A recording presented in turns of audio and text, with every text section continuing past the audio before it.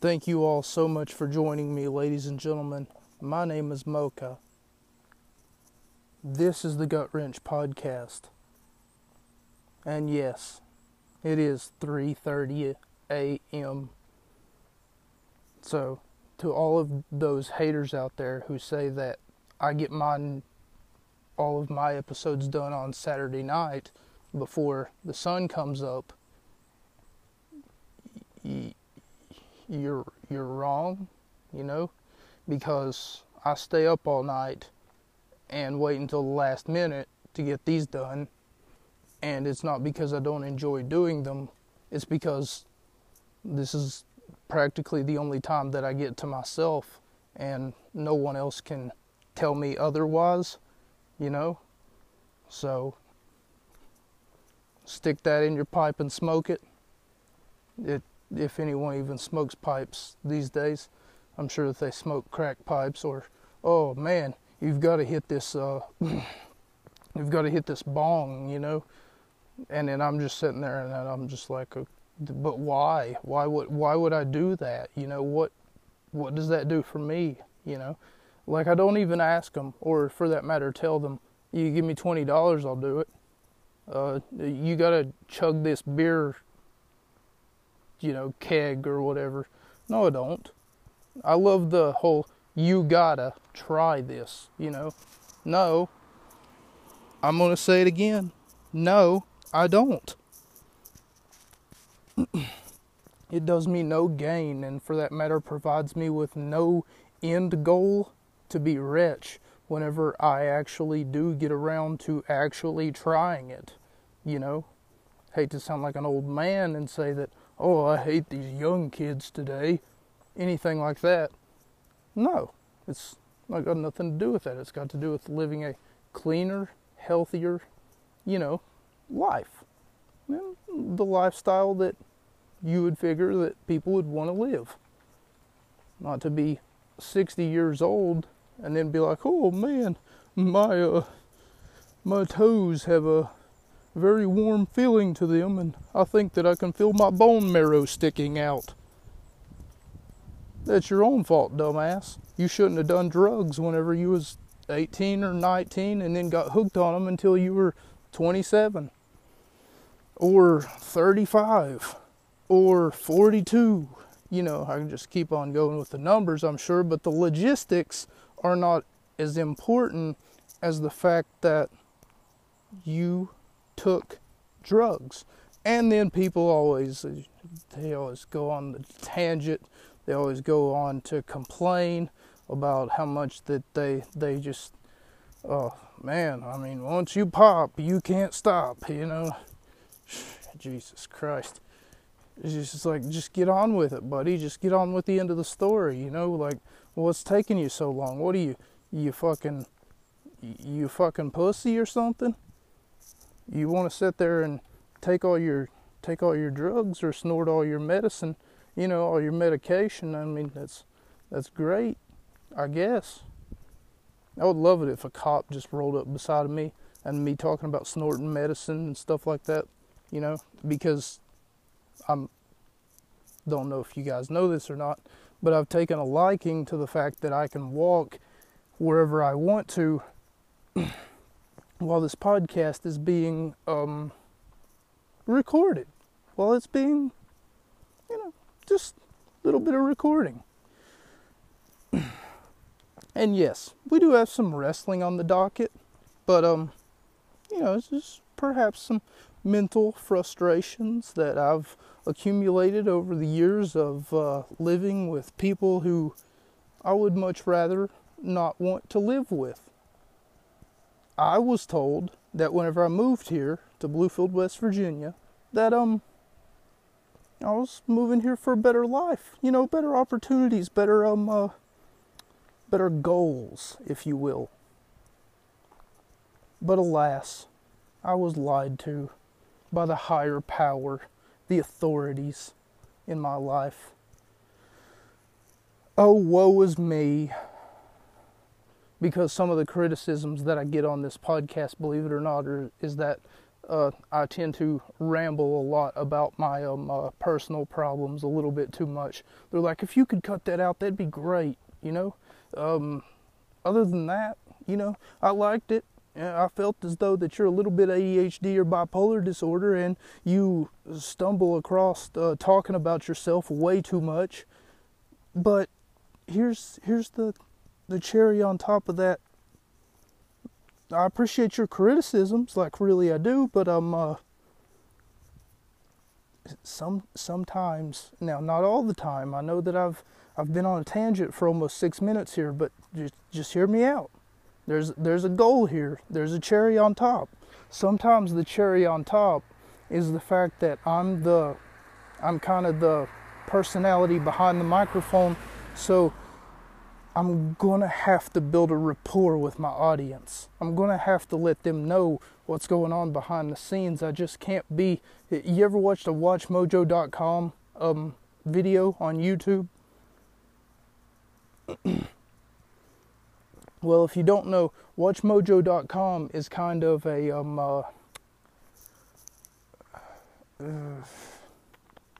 I don't know about the website, but their YouTube channel is kind of a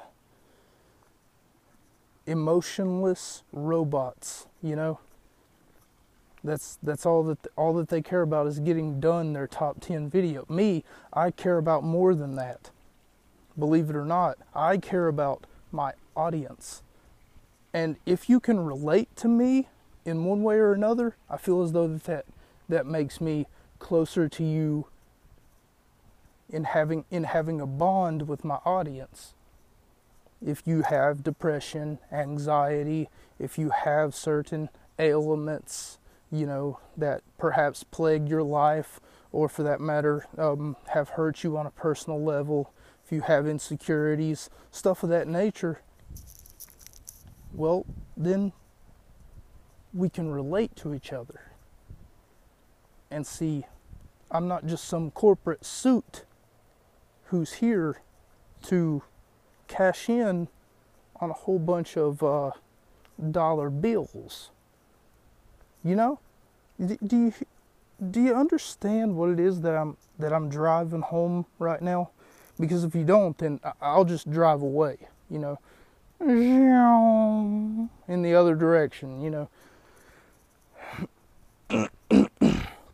What was I talking about? Oh yeah, my name is Mocha.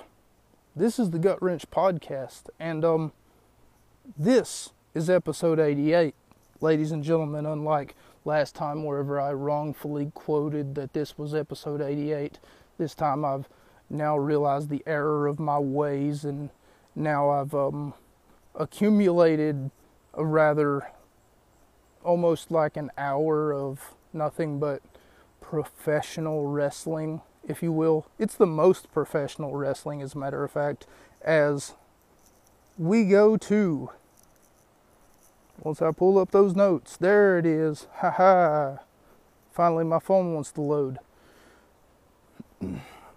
As we go to the episode of AEW Rampage, not Dynamite, it's not their flagship show, it's the second show that they do a week, or yeah, the second, because I'm pretty sure Rampage is the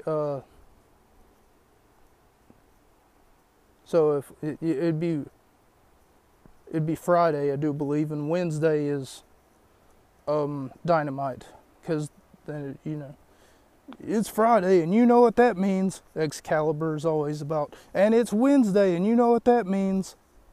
Maybe I should do that too. You know, it's Saturday and you know what that means. Well, obviously this is going up on Sunday, but that's besides the point. You know, you got to count your chickens, and then you got to count them again after they hatch. And you can't just count them one time and then just expect to have that many, because I might get hungry. There might be a few eggs in that pan, you know. But anyway, United Empire and Swerve Strickland, for some reason they call this an 8-man tag match, but I only count 3 people on each team. That only adds up to 6. I'm not sure who did their math, but they did it wrong. United Empire and Swerve Strickland, which, if you don't know, United Empire is, of course, Will Ospreay and Fletcher Reed. No, not Reed. Hang on. He's the guy from the stupid movie. What's it called? Kyle Fletcher. Kyle Fletcher and Will Ospreay is United Empire. Fletcher Reed is the lawyer from that damn Jim Carrey movie. I'm so sorry. I was talking to... Every time that I hear the word Fletcher, I either think of my friend from fucking middle school, or I think of that guy from the Jim Carrey movie who, for some reason, he has sex with one of the secretaries, and he looks over at her, and then whenever she says, so what do you think? He says, I've had better, and then after that, he ends up going throughout the office telling people what he thinks whenever they ask him, so what do you think of the new haircut? And then, he's just like, I don't know. You'd have to watch the movie, I guess. But I love the part wherever he says, so what do you think of the new haircut? And then all of a sudden he walks past the guy, and then he's trying to like plug his own mouth before he says anything, and then he's like, I think it takes away from your fat ass or something like that. It was kind of like, oh God, he just didn't say that. But United Empire, which is Kyle Fletcher and Will Ospreay and Swerve Strickland versus Chuck Taylor, Trent Beretta, and Rocky Romero, Roppongi Vice, or the Friends, the Best Friends. I can't think of whatever else that they're called, but here they're referred to as Chaos Order, which is a fun word because there is no order if something is in chaos, so that's kind of funny that the name of the team is literally a walking contradiction. It would be like if their team name was Frenemies, like they're friends but they're also enemies. This reminds me of the AJ Lee and Paige storyline, but we'll get to that whenever we start looking at WWE again. Right now, we are 98 days. I counted the days, and according to multiplication tables, seeing as though that this is week number whatever, because I didn't look at that before I started, but anyway, it was 98 whenever I looked at it, and we are 98 days into the WWE strike. Don't worry, guys, they will give in before we do because they need our rating. Understand that we are a big deal. The Gut Wrench podcast is a big deal because we are 85% of our audience. I've made more than 85%, according to Spotify Wrapped, than other people in my category is what I should say.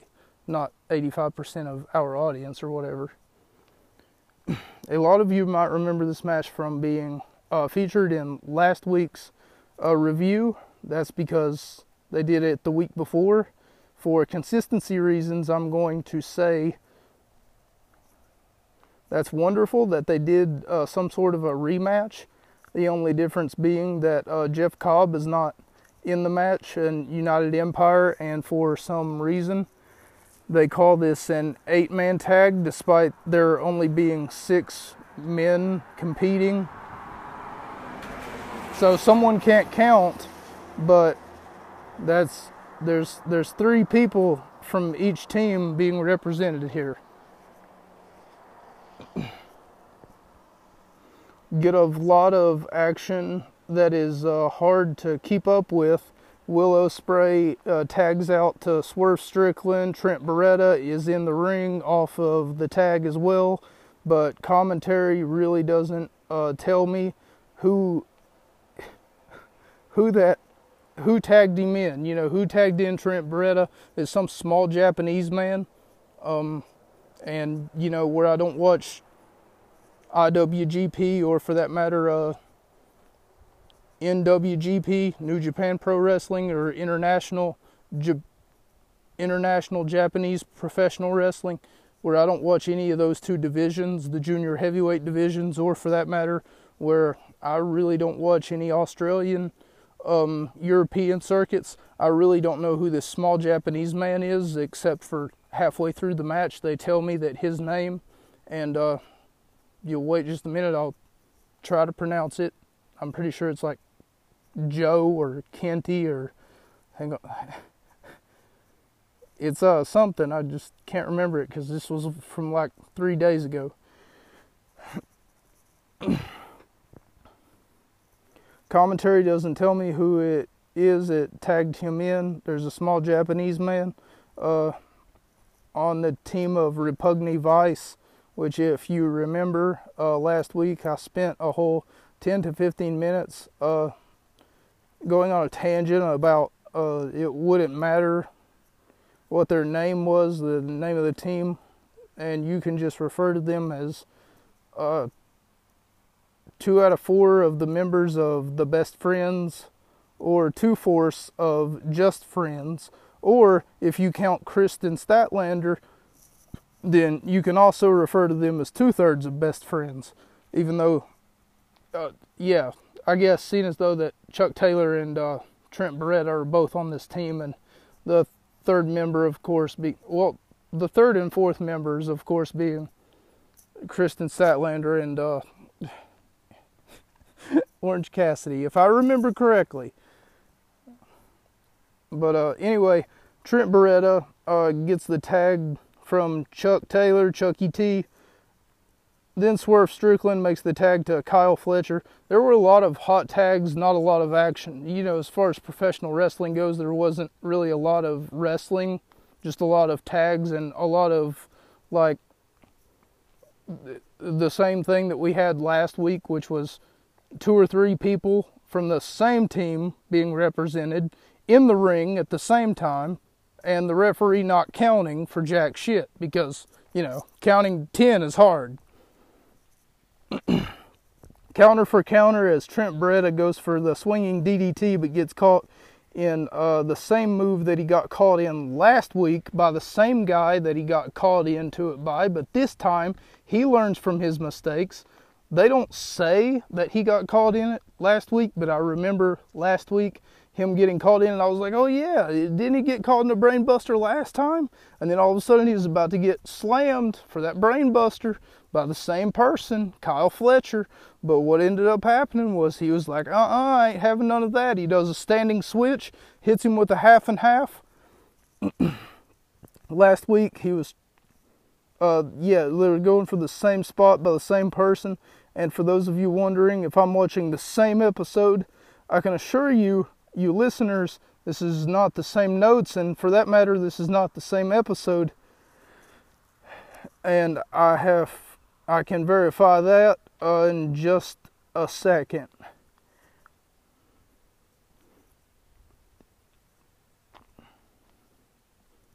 Okay, so I apparently can't read my notes here.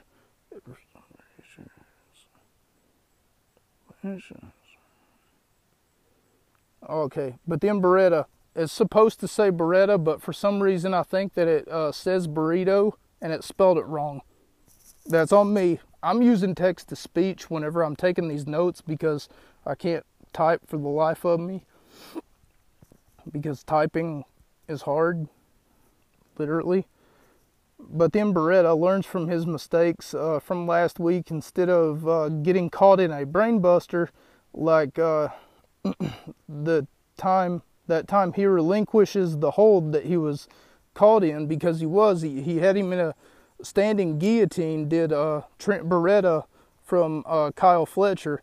But the last time that he did that, Fletcher turned it into a brain buster. But this time he was like, oh no, we're not doing that again. Instead, he just lets go of the standing guillotine that he had him in. And Trent Beretta then ends up putting Kyle Fletcher up on the ropes and does the double stomp after, of course, he gets off the top rope there. So earlier in my notes, I said that this time Jeff Cobb was not a part of the match. Well, here's the thing, all right? So Cobb ended up somehow standing on the ring apron and I guess receiving the tag. even though before he was somewhat of a valet, so he was coming out to accompany them to the ring rather than, you know, like, what the fuck? I guess you just change the rules as it goes. That means that there's 4 people on one team and 3 people on another team. That's a 4-on-3 handicap match. That's not really an 8-man tag match. And I'm telling you, there's no 4th person over there. I guess the small Japanese guy, but why does Jeff Cobb? Because there's Repugny Vice, and then there's that small Japanese guy who, I'll get his name here in just a second once we get to that part of the notes. But the point, of course, being is that I guess it's just a 3-on-3 whenever it needs to be, and then a 4-on-4 whenever it needs to be. They call it an 8-man tag team match, but I'm telling you guys, there's no consistent way of counting 4 people on each side of the corner, because most of the time there was only 3 people on each side of the corner. We see this small Japanese man, they keep referring to as Yo, like yo-yo, Y-O, and he's real quick, he's real technical, he's quite fluent, and he scores a 2 count on Will Ospreay off of a bridge pin, which I haven't seen since like 2000. The referee, just like last week, misses this whole 10 count when there's more than one person representing a wrestler who is supposed to be in one team at a time. Like, he can't have 3 guys in the ring at the same time trying to beat up this one guy. It's not fair. It makes it a lot less entertaining. It might make it a lot more entertaining for television nonetheless, but I praise AEW for the fact that I praise AEW as much as I do. I would just appreciate if the officiating maybe was more on par, you know, not really like, oh, well, we have to give them leeway this time. Hidden Blade on Yo, Repugny Vice, Best Friends, Chaos Order, 2.5 out of 5 stars. Was a really good match. I was thoroughly entertained, but I feel as though that 10 minutes and 21 seconds for an opening contest is quite too long, and I really don't like the multi-man matches, but it got the job done. Look at me, I'm driving a pickup truck. It got the job done and was told a decent enough story. Tony Storm then gives some passionate promo, even though it's a short, poorly edited promo at best, when Storm says she's going to humble Willow Nightingale and make her see that Tony Storm is the best women's wrestler in AEW ever in the company's history. Short history nonetheless, but I mean, those are really, really quite a claim to live up to if you're looking to be the best in the history of the company, like you so say that you are. Would be nice to live up to the words of that said company's history. MJF plays a little bit of cat and mouse with Adam Cole. So the story here is that these two are going to be tag team partners in a blind elimination tag team tournament. So AEW sometimes likes to throw you a little bit of a curveball, and in doing so, they decided that it was a good idea to take their men's roster and go ahead and start to maybe plant the seeds for a story that they were going to perhaps refurbish. later on down the road, I'm sure that Adam Cole was promised a title opportunity, much like, if I'm drawing from my past history of professional wrestling here, I'm thinking of Samoa Joe and Finn Balor at the NXT Respect event, because Balor needed a tag team partner, and what better tag team partner than Samoa Joe?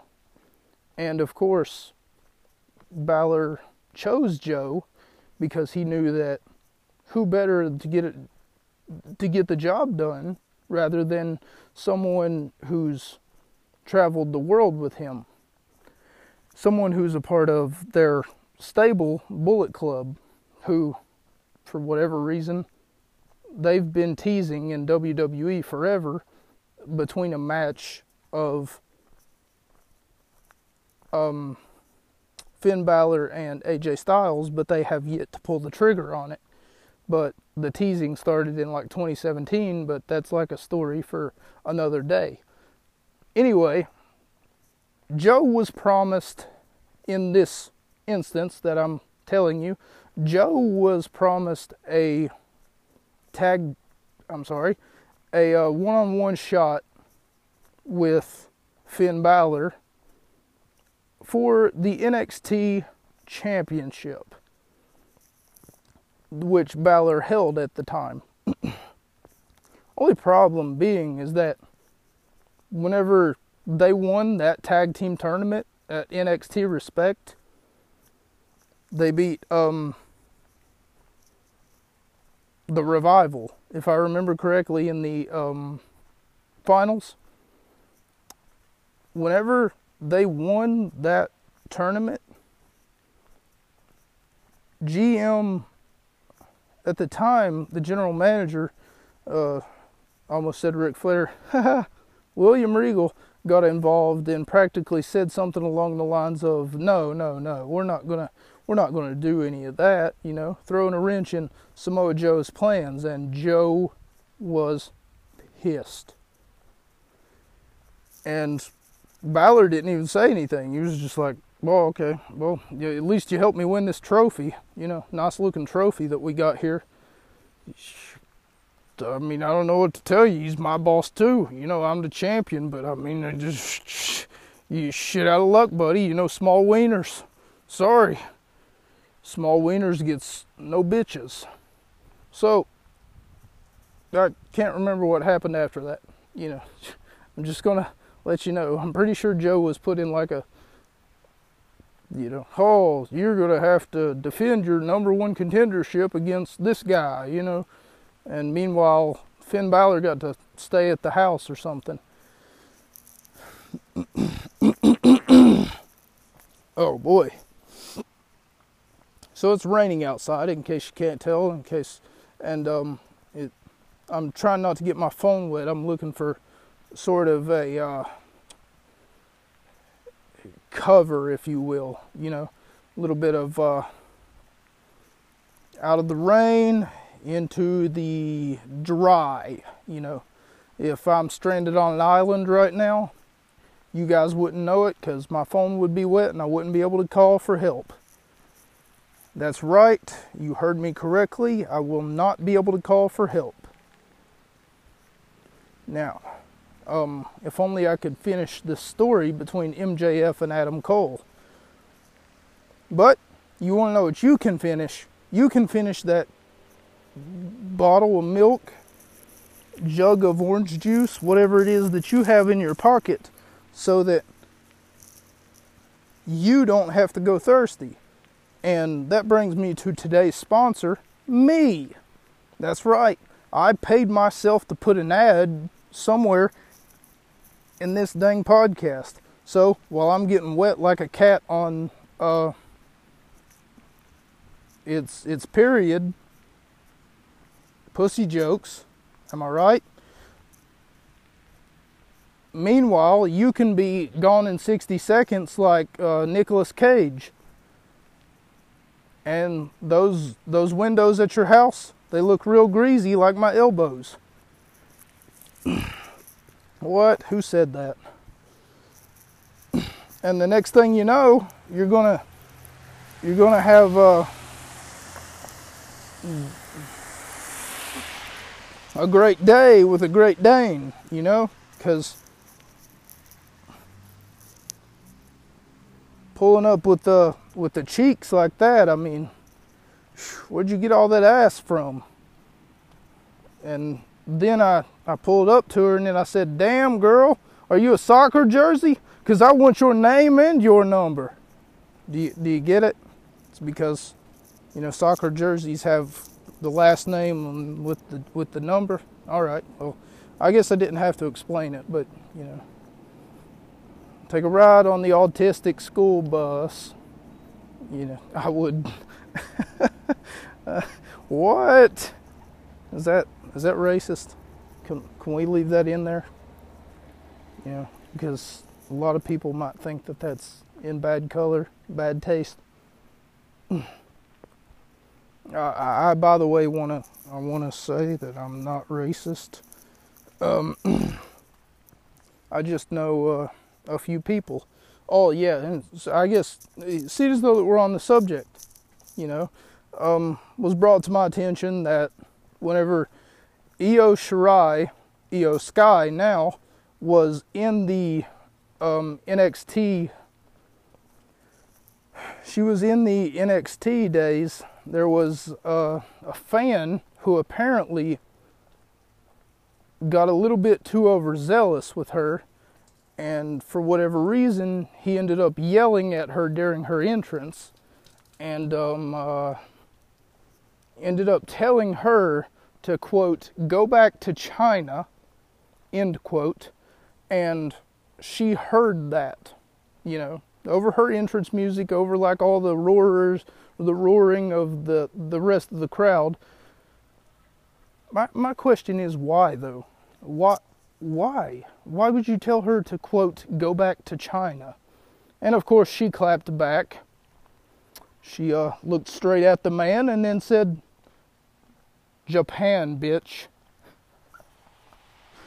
Because she's not Chinese, she's Japanese. In case you guys didn't know, I'm sure a lot of you already did, asking me why. I would say that, for a second there, forgot where I was going. Don't judge me. Talking about Chinese bitches and shit. Anyway, she's not Chinese, she's Japanese. But my question is, what did he hope to accomplish? And for that matter, who are you? Come on. You're at a wrestling event, and your first priority is to yell at this beautiful Asian performer who just so happens to come at, you know, like, did you pay for a ticket just to say that to her? You had to have known what it was that you were paying for. You had to have known what it was that you were paying for. Like, you cannot be serious right now. To anyone out there who is racist, and I have no idea what the hell your problem is with your toxicity, but you need to chill the fuck out. Because people are just trying to live their lives in the most cases. And some exceptions to the rule, there may be some exceptions to the rule. However, I'm not going to condone any exceptions to the rules. And those exceptions might be Muslims. However, I'm still not racist toward Muslims, despite what their biblical text or whatever it is says.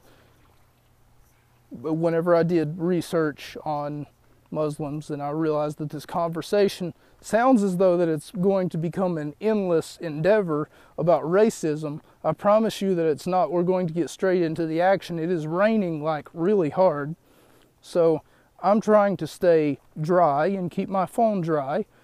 But whenever I looked a lot into the Quran or whatever it's called, not trying to be like, ignorant or anything. I just don't know what the name of the book is. The Cologne, the Calihone, whatever it's called. It apparently says that if you die for a higher cause, then you who died for said higher cause will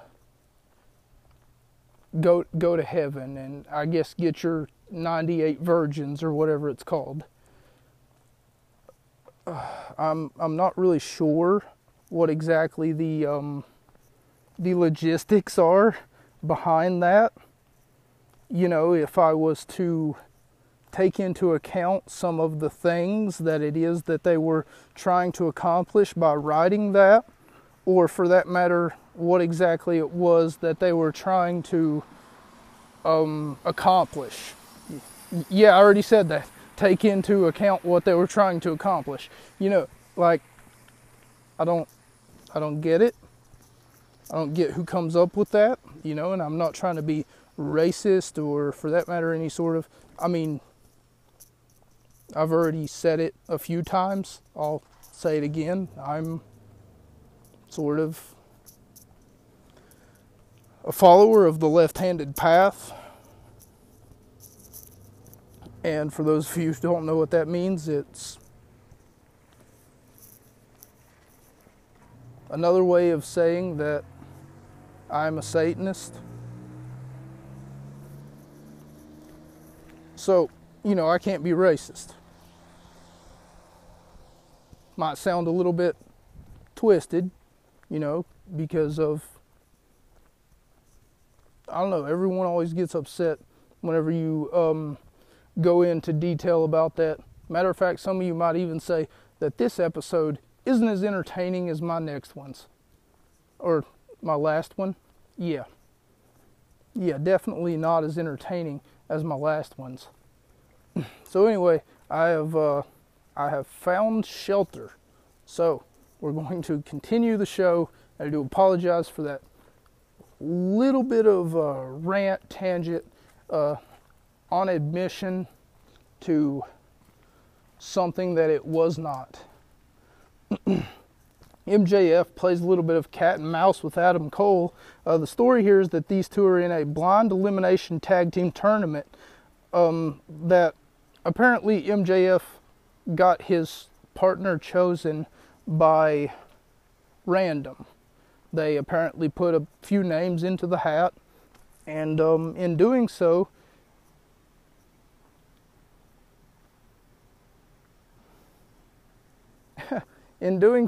what ended up happening was something along the lines of him just getting someone else's name that he doesn't really, like it would have been fine if it would have been like Wardlow, someone that he's maybe tag teamed with in the past, maybe it would have been fine for him, but see, that doesn't make for entertaining television. That doesn't make for like a story-driven conflict, This time we've got like two heavyweights who possibly have like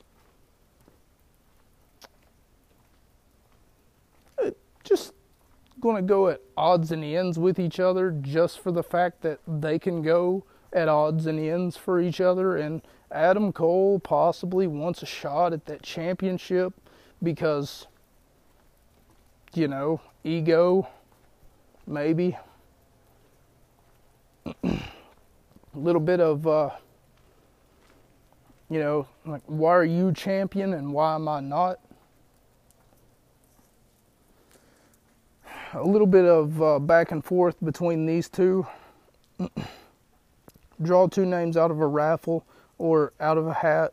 Two names will be teamed up with one another. MJF takes it upon himself to talk to Tony Khan about getting Adam Cole a match at their next pay-per-view, which is already passed, by the way, but this is maybe like a 4-week episode.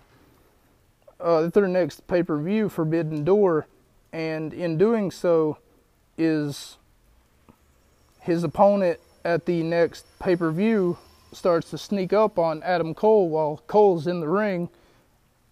And while Cole is in the ring, now, as we all know, MJF is the AEW World Champion, and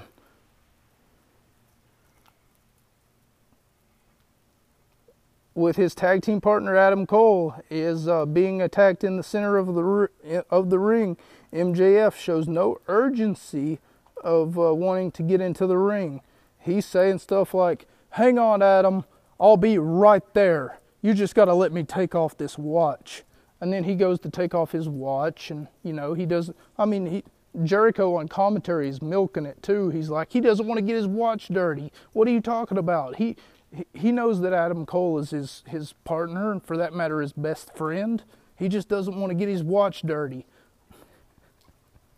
He's taking off like this medallion-looking, sparkly-looking watch, and he gets about halfway down to the ring ramp whenever he says, "Hang on, Adam, I forgot to take off this scarf." He says it's a $100,000 scarf.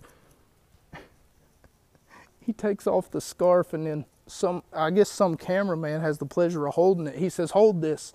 Can you hold this?" And he says, "Yeah." So the cameraman's holding the scarf, and then he's like,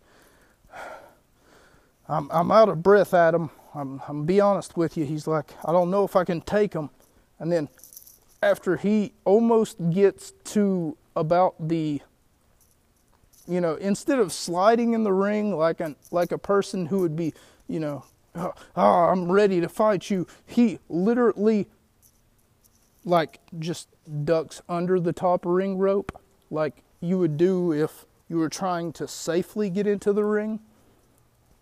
I don't know. It's, the joke here is that, of course, Dirty Tom Lawler, which will be Adam Cole's matchup at the pay-per-view, Forbidden Door. And the joke here is, of course, that MJF and Adam Cole just don't like each other, but can they coexist for a better goal, a higher purpose, if you will? Just like we were talking about earlier. See, I told you I'd tie it in. Everything gets tied in into this show. I just like to tie things in all the time, and that's how I got to Grandma's house. See? And you just got Shanae-nade. See? All of this irrelevant shit just coming up all at one time. I know that you guys like that. You guys like the nostalgia of it all, right? Excuse me, is this thing on? Yeah, I'd like to order a cheeseburger, maybe a few ham hocks. What's that? I'm sorry, guys. I'm on the phone with the DoorDash. No, I wasn't talking to you. I told you that. Can I talk to you over text message? Yeah, that'd be great, man. That'd be fantastic. Whenever you're trying to order some food, it's extremely hard to order some food whenever you got some jackass screaming in your ear.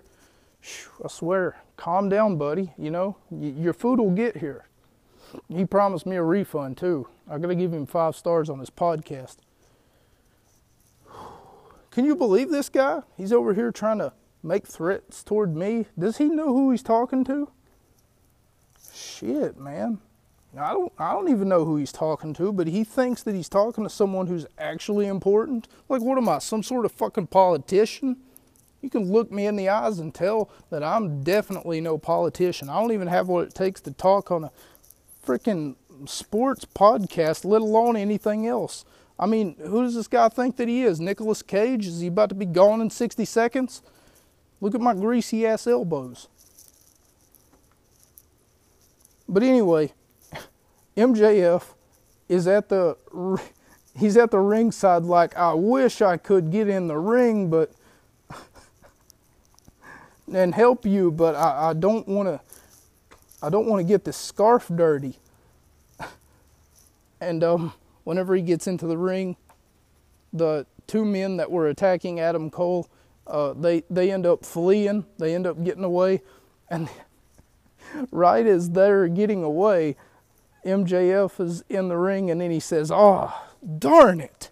He's like, I almost had him. He's like, well, partner, and he keeps saying that too, like he's putting it in air quotes, but, you know, being facetious, like, well, partner, I guess I'll see you at the Forbidden Door pay-per-view. And he walks away, and of course he's all smug, and his entrance music is playing because, you know, he's some prick, you know. And I mean, he is. He's almost as much of a prick as that guy from DoorDash that I was just talking to. See, I told you guys, I like to tie things into my episodes.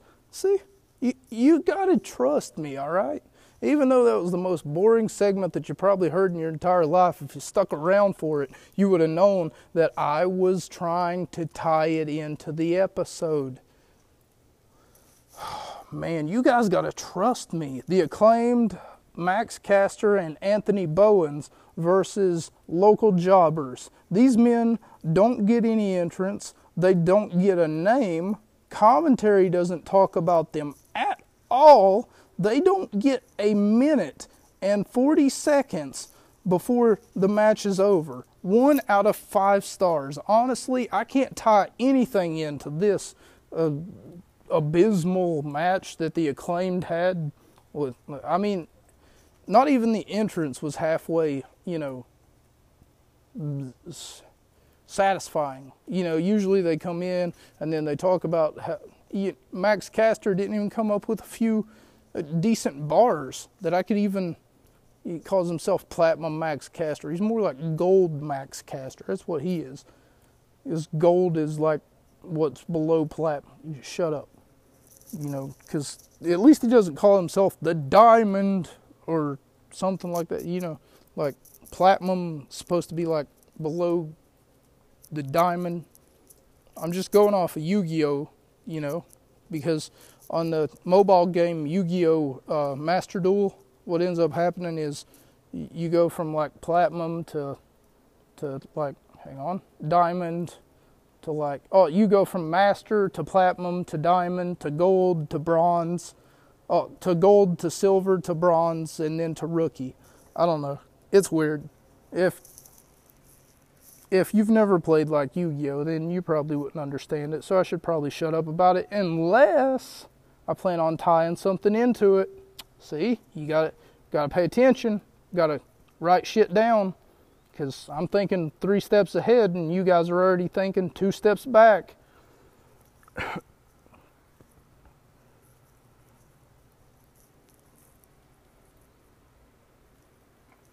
Uh-oh, it's giving me a warning. It's saying that the minimum time of recording is 60 minutes, so keep an eye on that clock as the 48-minute mark comes into play.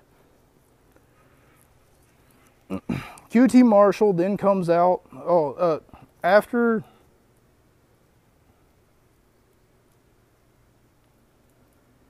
chicanery, that's what that says, my fault. Apparently I can't read, because I thought chicanery was spelled some other way.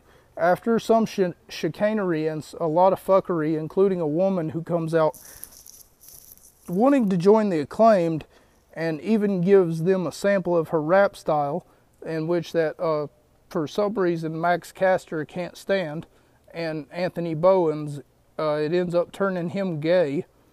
QT Marshall then comes out and seems to have a problem with them rejecting her act, and he's disrespecting Max Caster by calling him, saying that the only time that was ever relevant, what you do, Max Caster, he goes on a 2-second tangent about how John Cena did it a billion times better. He just says something along the lines of, whenever the You Can't See Me man did it in 2003, it was a lot better. Her name, by the way, that lady that I just mentioned, Harley Cameron, behind the mask of one of the backup dancers to the lady that I mentioned, Harley Cameron, was trying to join the Acclaimed. Oh yeah, the lady who was trying to join the acclaimed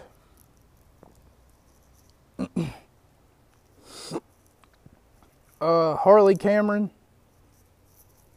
one of the backup dancers turned out to be Johnny TV, which a lot of you might know as Johnny Movado, a lot of you might know as Johnny Impact, a lot of you might know as John Morrison or Johnny Nitro.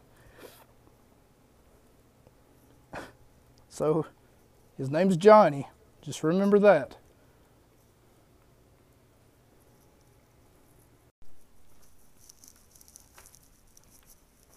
Welcome back, ladies and gentlemen. Thank you all so much for sitting through that ad break. There was no advertisement for those of you who may be wondering what it is that I'm fucking on about. But instead of the ad break, I just decided to make that a transition so that this doesn't sound so poorly edited. But thank you all so much for sitting through that advertisement break. As you all know, I have plenty of ads and ad revenue. I've got money, so much money that my pockets are filled with money. I'm like Mr. Krabs on the Payday, you know. Everybody can relate to SpongeBob, right? Working a meaningless fucking job for no goddamn good reason, no good wages. So if that's the case, then why don't we get straight back into the action? So, like I said, Johnny Impact or Johnny Movado. I'm surprised that he hasn't changed his name to Johnny Sins, seeing as though that he's fucked the wrestling world so much. No, I'm joking. He hasn't done that. But I mean, how many Johnnies do we need? We got Johnny Wrestling, which is of course Johnny Gargano, who, by the way, for some reason, the dick fuck over at the Jim Cornette podcast, I guess you could call it that, if that's what you want to call it. He seems to think that Johnny Gargano needs to be fired, and let's be honest, Jim Cornette, who are you to say who needs to be fired? Your only personality trait was walking down to the ring with a tennis racket. Whenever you pick up a tennis racket and then you say, "Oh damn, I think I'll make this my personality trait," hoo-hoo, hoo-hoo, and you sound like fucking Mickey Mouse on meth. Yeah. You don't have a right to say who deserves to be fired, bitch. Oh, your mom deserves to be fired because she didn't suck me off last night, boy. What? Shots fired over here at the Gut Wrench podcast. Am I keeping it real? Am I keeping it fresh? Spelled with a PH, you know? Oh, I think that I am. You slap a 5-star review down at the bottom of the ocean. You know, just scroll down just a little bit. You see my little icon right there? You see how it says wrestling is in my blood? I don't plan on changing that anytime soon, so, you know, that should be the fucking description for this podcast for some time. Was that who's Tom? I said some time. I did not say Tom. But anyway, Johnny TV then throws a super kick at Billy Gunn, dropping him like a sack of potatoes. Hi everyone, my name is Sam Wedge. Do you get it? My first name is Sam and my last name is Wedge. Alright. Next joke. Sky Blue gets a huge reception from the Chicago crowd for one of two reasons. And maybe I should say for one of three reasons.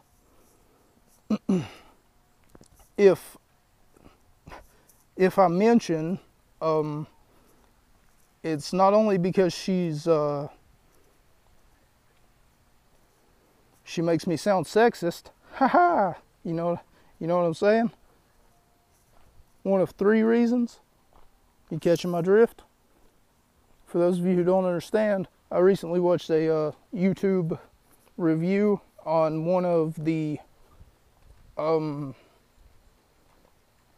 AEW live events, that they were watching a match from Sky Blue, and he said the only thing that he appreciated about her match was, or he interrupts himself and then he says the only two things rather, and then all of a sudden the video that he was referring to, the review that he was talking about, his video paused, and for whatever reason he zoomed in on her butt flap.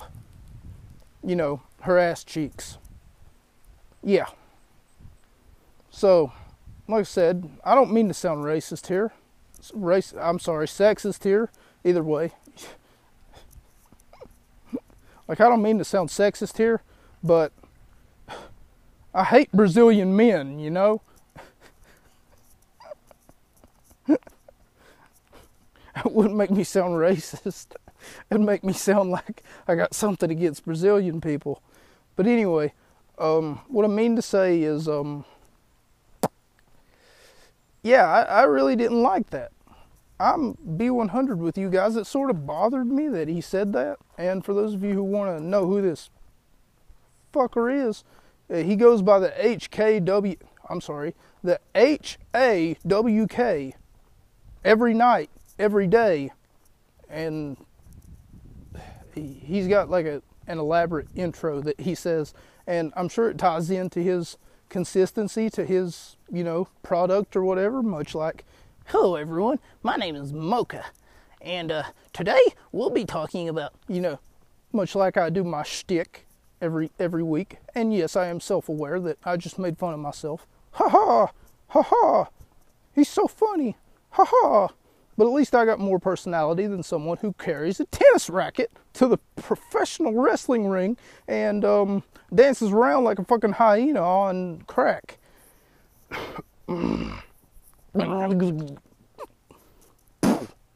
So, and at least I chew my toenails, unlike some people. Jim Cornette. Yeah, I'm talking to him. I'm trying to find clout any way that I can, you know. Like right now, I'm pissing. I mean it. Full on, full stream. You guys want to hear it? I didn't think so. Okay. So anyway, what we're going to go ahead and do now. Hello everyone. My name is Mocha. Just go ahead and look at the fucking Sky Blue match and stop worrying about all the shtick, you know. Some people are like, oh man, I enjoyed the shtick. Not to sound sexist or anything, much like someone. This would never be a double standard, by the way, in the wrestling world. To the way that there are female wrestler reviewers who would look at, okay, now I'm going to have to find more cover. This is fucking stupid. Oh, you're just going to rain 1 minute, and then after that, you're not going to rain at all. And then after that, you're going to rain a little bit, and then you're not going to rain at all. You need to make up your fucking mind, Mother Nature. This is not funny. You know, you're not the only one laughing here. I'm trying to entertain people right now, and you just can't be doing this. And if I keep bitching about it, I'm sure that the rain's going to continue to become heavier and heavier, and for that matter, it's going to be like a period joke at this point, you know. This is the best painting that I've seen, period. And by the way, I drew that with my menstrual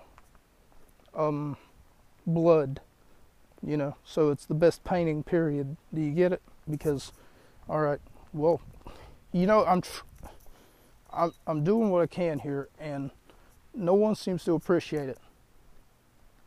No one seems to appreciate anything. This cop that's like 50 feet from me, he's probably going to think that I'm on drugs.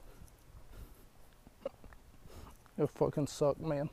Being pulled over by a police officer because he thinks that you're on like meth or something, because you're out in the middle of the night talking to yourself into a microphone that's on your phone headphones or whatever.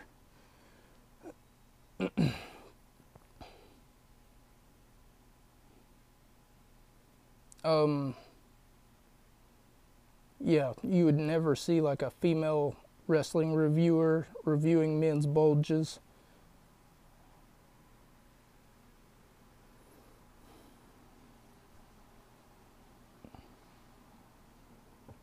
Or ass, for that matter. For one reason or another, is what I'm trying to say for this match. It's either the reason because she's a Chicago native, or the reason is because she's so goddamn pretty. So she already gets a standing pop before the match even starts, because either she's too pretty, you know, oh my god, it's sky blue. Oh, she's from Chicago. Yay. Yay, Chicago. Oh my goodness. We're from Chicago. Yay, we should cheer her on because, you know, we like to see our own people, I guess, get famous or something. Like, she's going to remember us Chicago natives. No, she's not. Come on, guys. You should know better than that. Sky Blue versus Anna Jay. So the story here is that this is the opening round to the Owen Hart Foundation tournament, and before the match even begins, I can give you a prediction of who I think is going to win, because she's undefeated, because we're in her hometown, and because Excalibur can't shut up about how much momentum she has. Sky Blue will definitely be winning this contest. But I will fill you in right away, right now, of all of the match highlights and try to do a play-by-play and then a rating. It's nice to see they're doing other stuff to mention to the memory of someone like Owen Hart, who has been, it's definitely been something that WWE has never, they would never do. It's clear as far as professional wrestling goes and not sports entertainment. It's clear who the real breadwinner of professional wrestling is, and that is AEW. They call themselves All Elite Wrestling, and the week by week consistent basis, and they deliver nothing but the best of professional wrestling. And they're not afraid to be the opposite of whatever politically correct is, unlike WWE. Now, I don't know what the opposite of politically correct is, but unless it's unpolitically correct, which doesn't sound like a word, you know, it sounds like you're just putting the word un, or in order to emphasize that you're undoing what's being done. Sky Blue was thrown to the outside and then almost attacked by Daddy Magic, but either he realized how bad it was going to be, how bad he would look when he was about to hit a woman on national television, or he realized that the referee was about to look at him right as he was starting to look toward her with his hands together, like he was trying to almost mimic that of a hammer, you know, with his fists. Thrown out. Or he realized that it would make him look like a real dickhead, you know, punching a woman in the head or something. And he didn't want to be thrown out of ringside, or for that matter, thrown out of the building. On top of that, attacking a competitor whenever it's not called for in the programming might get him a fine of $70,000 to maybe $90,000.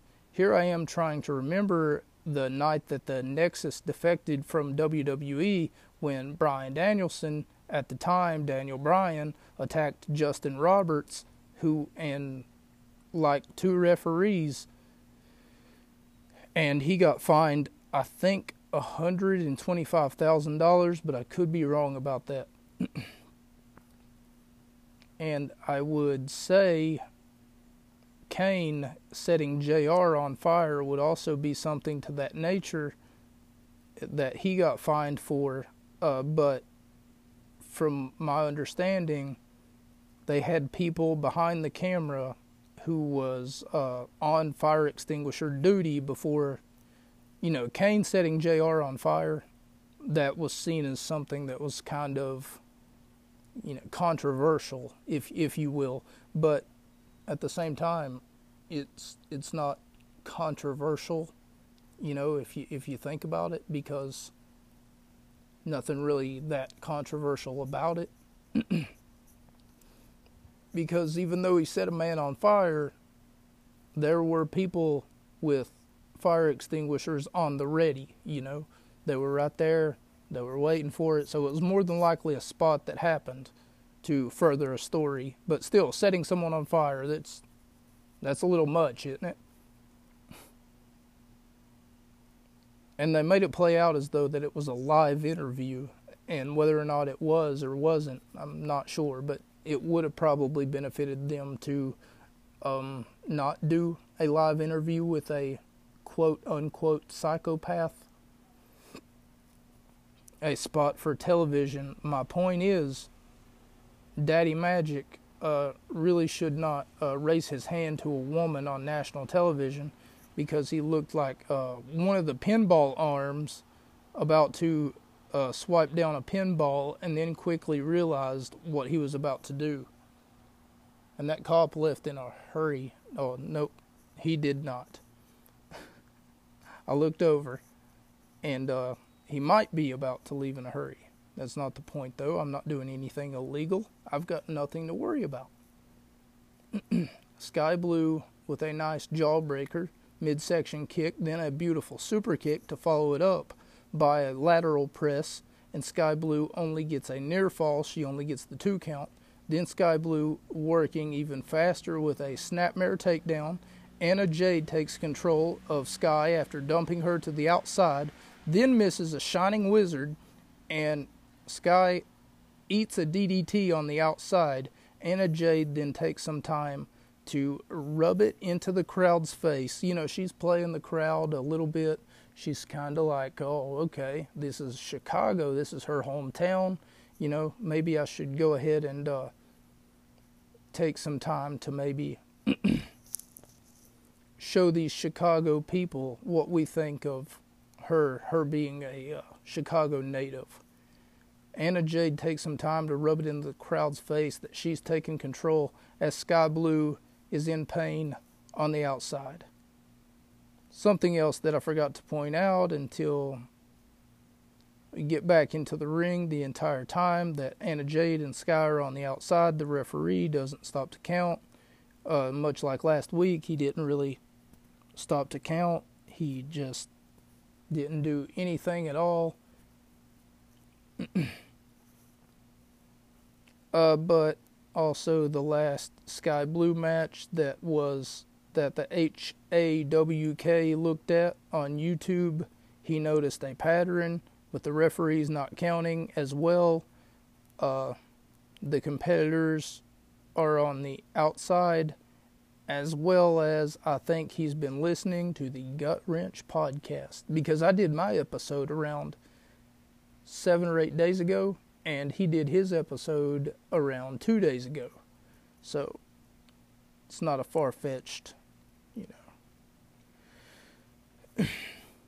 it's not a far-fetched conclusion to think that he was listening to my podcast, perhaps. The referee starts to count, but only when and Jay has her opponent up against the ropes, which is what's supposed to happen. He's supposed to do that. He's supposed to count, threatening to disqualify the person who is choking the other person in the ropes. But once again, the question still remains why he hasn't been counting the entire time, especially whenever the competitor goes to the outside. Anna Jay hits a DDT on Sky and gets a 2 count. Then Sky starts to volley a comeback with a right hands, then an Irish whip. Cool Hand, well, they did call him Cool Hand Luke, but now they're calling him Cool Hand Ange, and I don't know why, but okay, I guess. Cool Hand Ange gets on the ring apron, puts his knees up as though that he's about to hit Sky Blue with the start of a flying knee attack, but then, much like Daddy Magic just a second ago, he either quickly realizes how bad that it would look to hit a woman on national television in front of thousands and thousands of people, much like Daddy Magic did the same thing, or he realizes that there's severe consequences to what he's about to do, or he realizes that the referee is about to look at him or has their head turned earlier.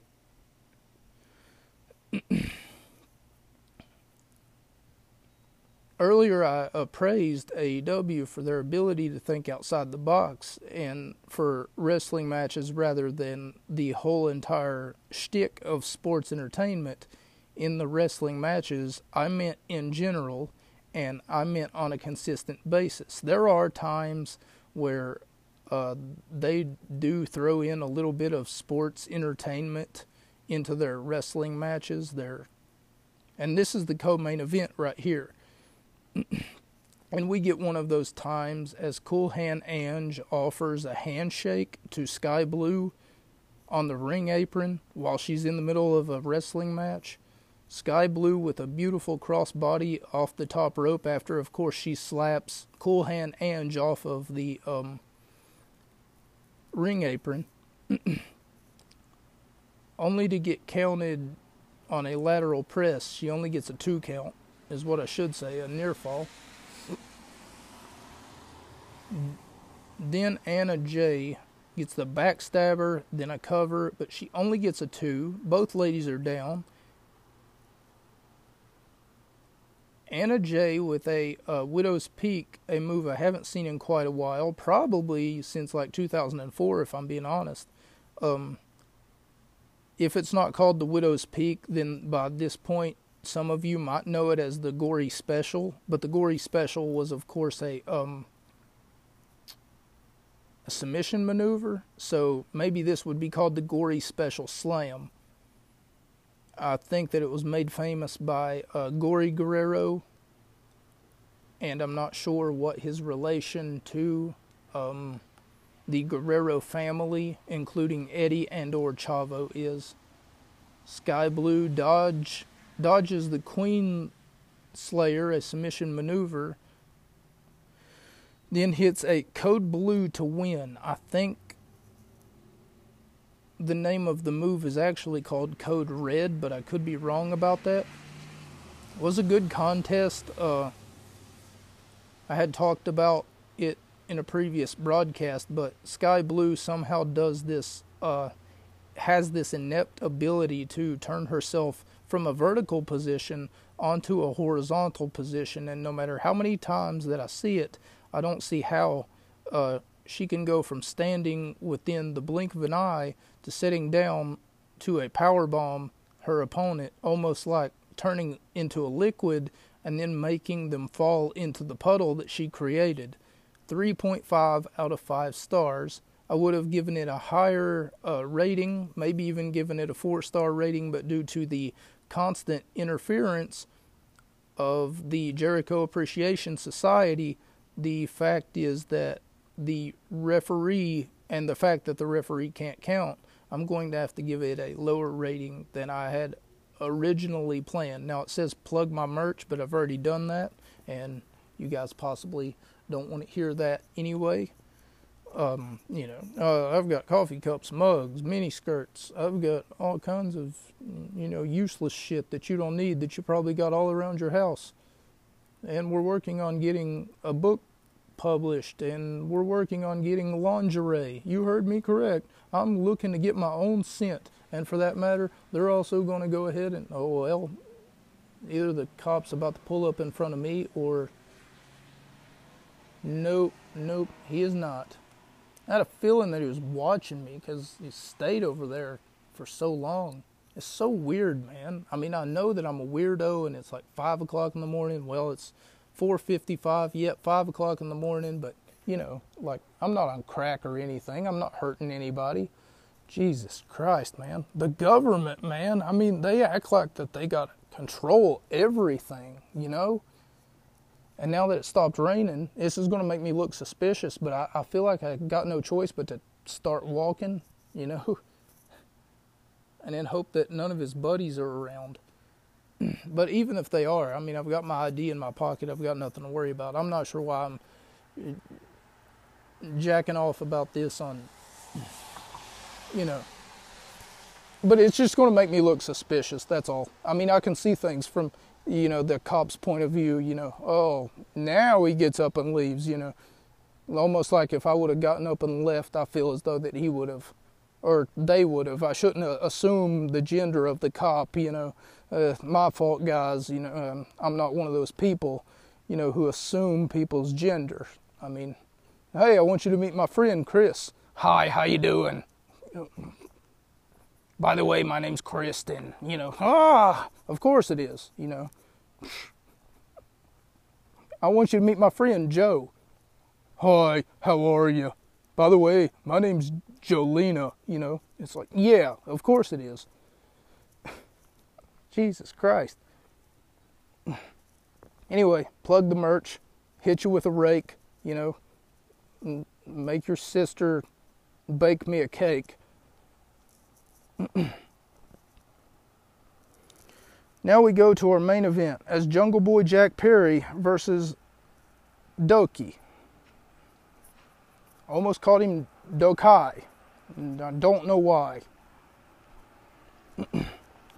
Chris Jericho in commentary says that it really annoys him that the fans get the opportunity to sing with the wrestler's entrance music.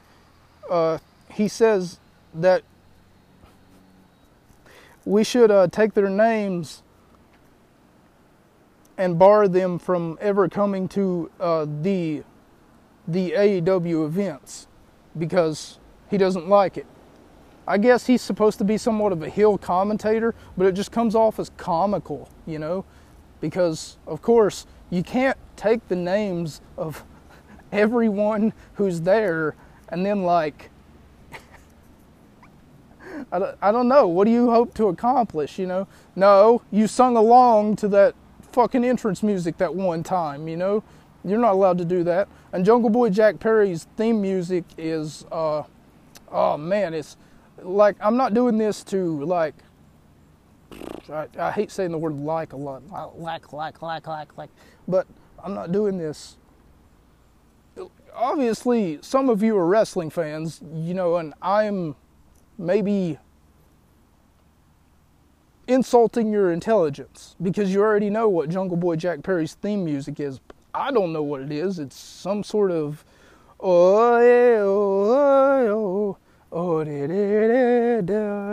and the light ends and sounds.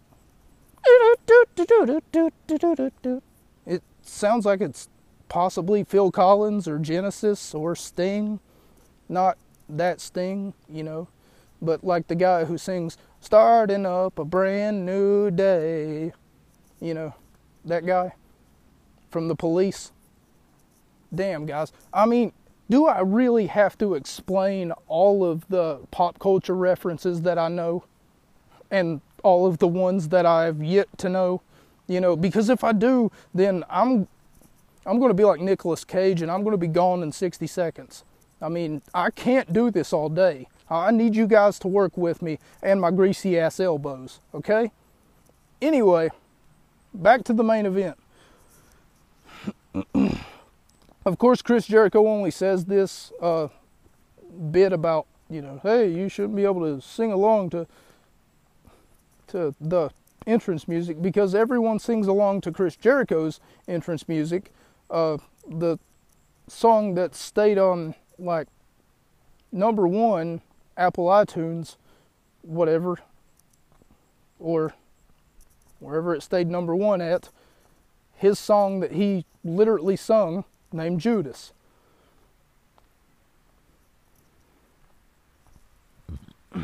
Also, the story to this match, or at least half of the story from what I'm told, was that Jungle Boy Jack Perry and his relationship with Hook who said that he would be in his corner. He would be out here tonight to help Jack Perry. Is supposed to be a tag team. He's supposed to be his tag team partner, but of course the relationship will fizzle in a bit. It somehow has something to do with this blind elimination tag team tournament that I mentioned earlier that MJF and Adam Cole are in. You know, I mean, he was trying to save his tag team partner, but he had to take his watch off. He had to take his scarf off, you know. He didn't want that $100,000 scarf to get dirty, you know. I mean, it's going to cost him like $200,000 to get it cleaned. Let's be honest, guys. Well, I mean, let's feel something for the man who has these amenities, because God knows that we can't spend $100,000 on a fucking scarf and then spend $200,000 on getting it cleaned. Anyway, the blind elimination tag team tournament comes up again, which Hook is supposed to be Jungle Boy Jack Perry's tag team partner. Supposed to be some tag team partner. According to Excalibur, they're best friends, but we all know what happened to the last best friend that Jungle Boy Jack Perry had. He's got a resume about as good as Kevin Owens does, having a, quote, best friend.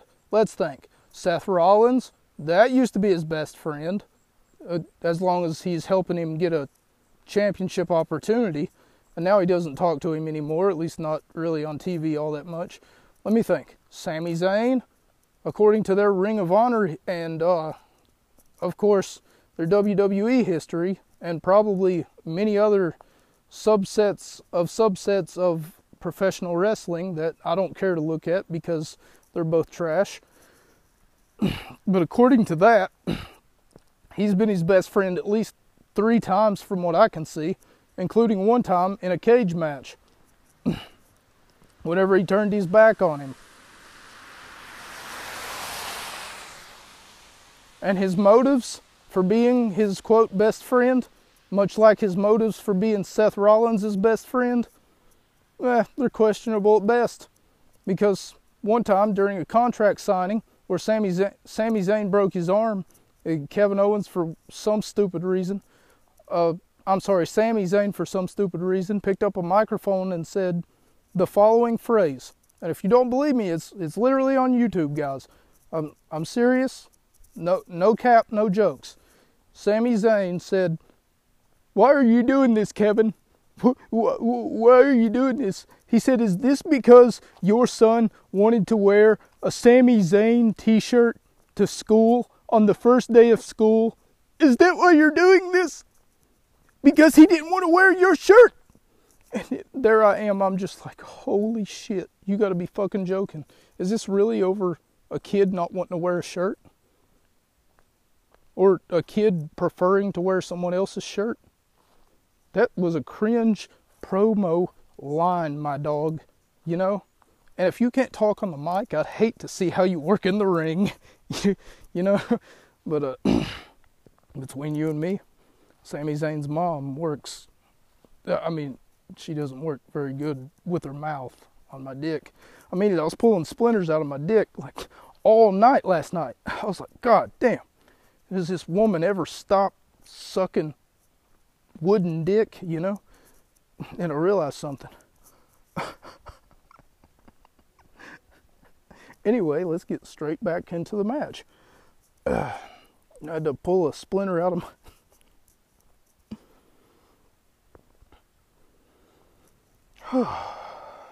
Okay, so the blind elimination tag team match tournament thing. Alright, it's not funny. Sorry, couldn't get to my earphone. I couldn't get to my earphone before it fell out.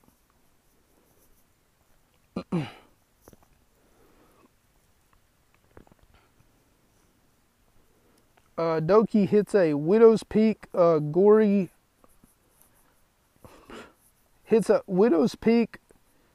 special slam. I'm not sure why there was a fucking comma there. Stupid fucking grammar police. Made famous by, once again, the late Gory Guerrero.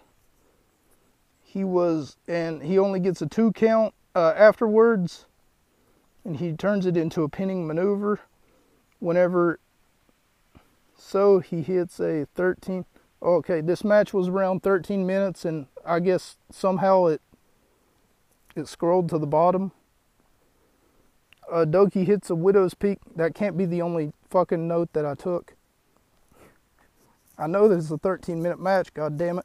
Stop telling me that. Oh, okay, here it is. A senton through the table, and Jack Perry onto Jack Perry by Doki. I don't see how that's not already a disqualification. For consistency reasons, I want to take away points. I'm glad that there was a table spot, because very clearly it's not very often that we get that during a live event. Usually it's saved for, like, you know, pay-per-views and stuff like that. But not very often do you see a table spot during a live event. There was one time where Shaq, you know, the 6'3" basketball player, him and Cody Rhodes, I think it was, went through a table together. That was here on AEW as well. Shaq's done it all. I mean, he's practically like the general insurance guy. He's Icy Hot, he's Gold Bond, he's Little Caesar's Pizza. You know, like, they pay him to do something. I'm guessing that it's selling, and that's why he keeps getting all these fucking contracts. Also, the referee did not count the entire time that they were on the outside, you know, once they'd went through the fucking table. So once again, referees can't count in AEW the entire time that they were out there, but he had the wherewithal to go outside to check up on both competitors, to make sure that both participants who went through the table were okay, you know, that they were okay to continue, rather than, hey, they went through a table, gee, I should do something, you know, but I should wash my hands first.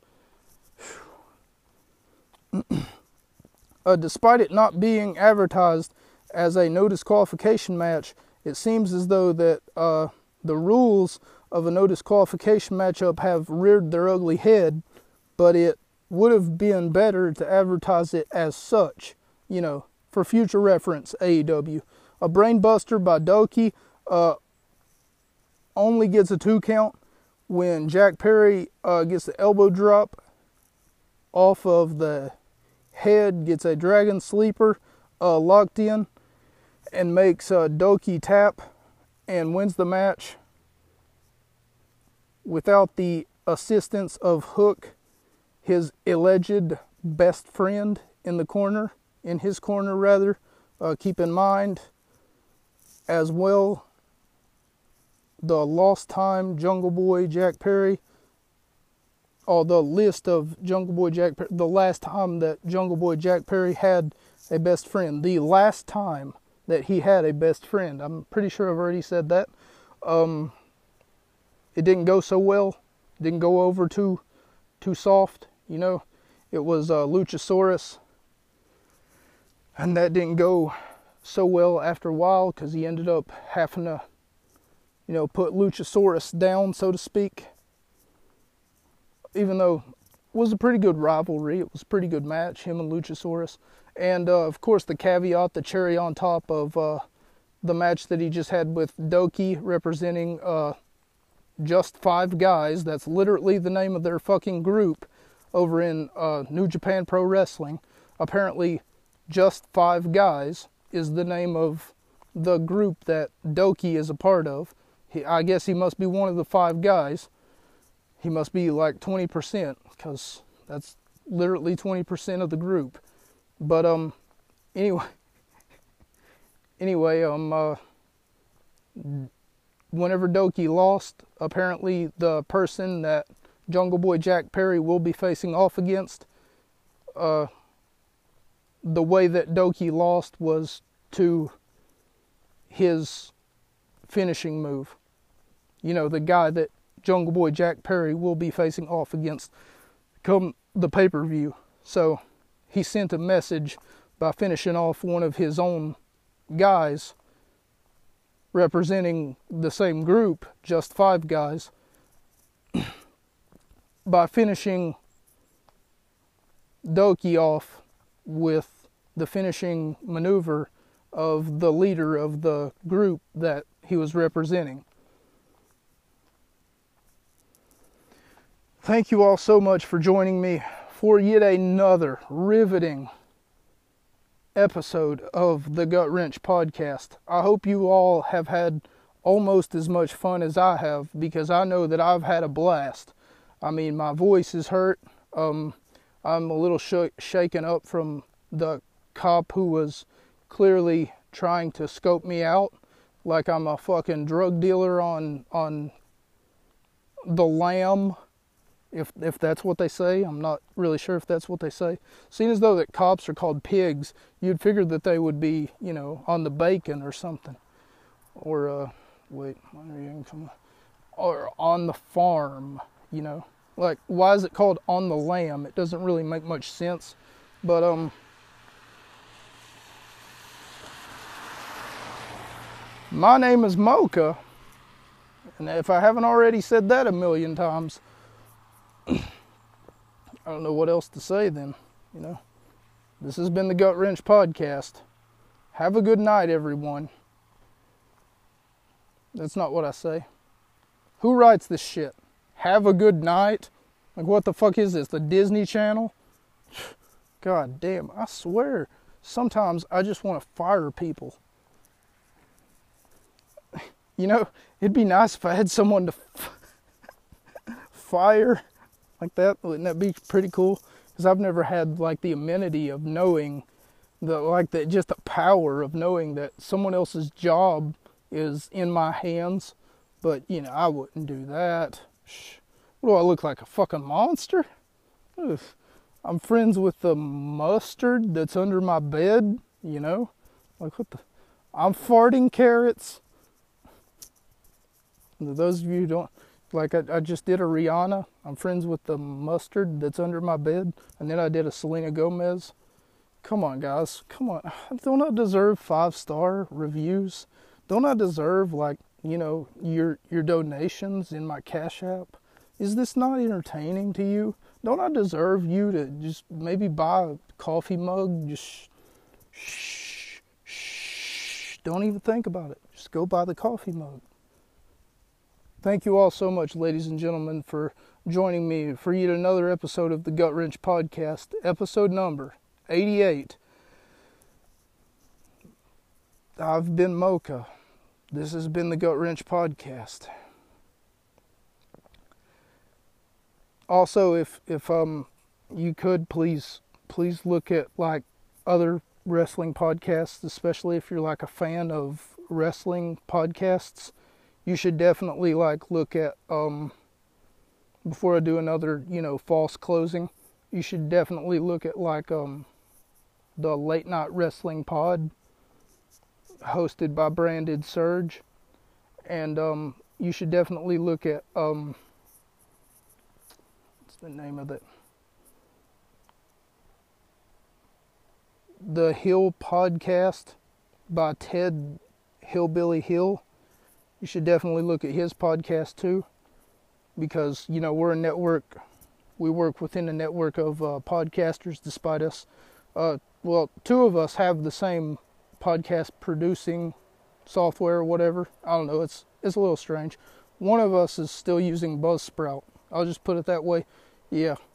What a loser. No, I'm just... Okay. So, my name is Mocha. This has been the Gut Wrench Podcast. Good night, everybody. That's a wrap.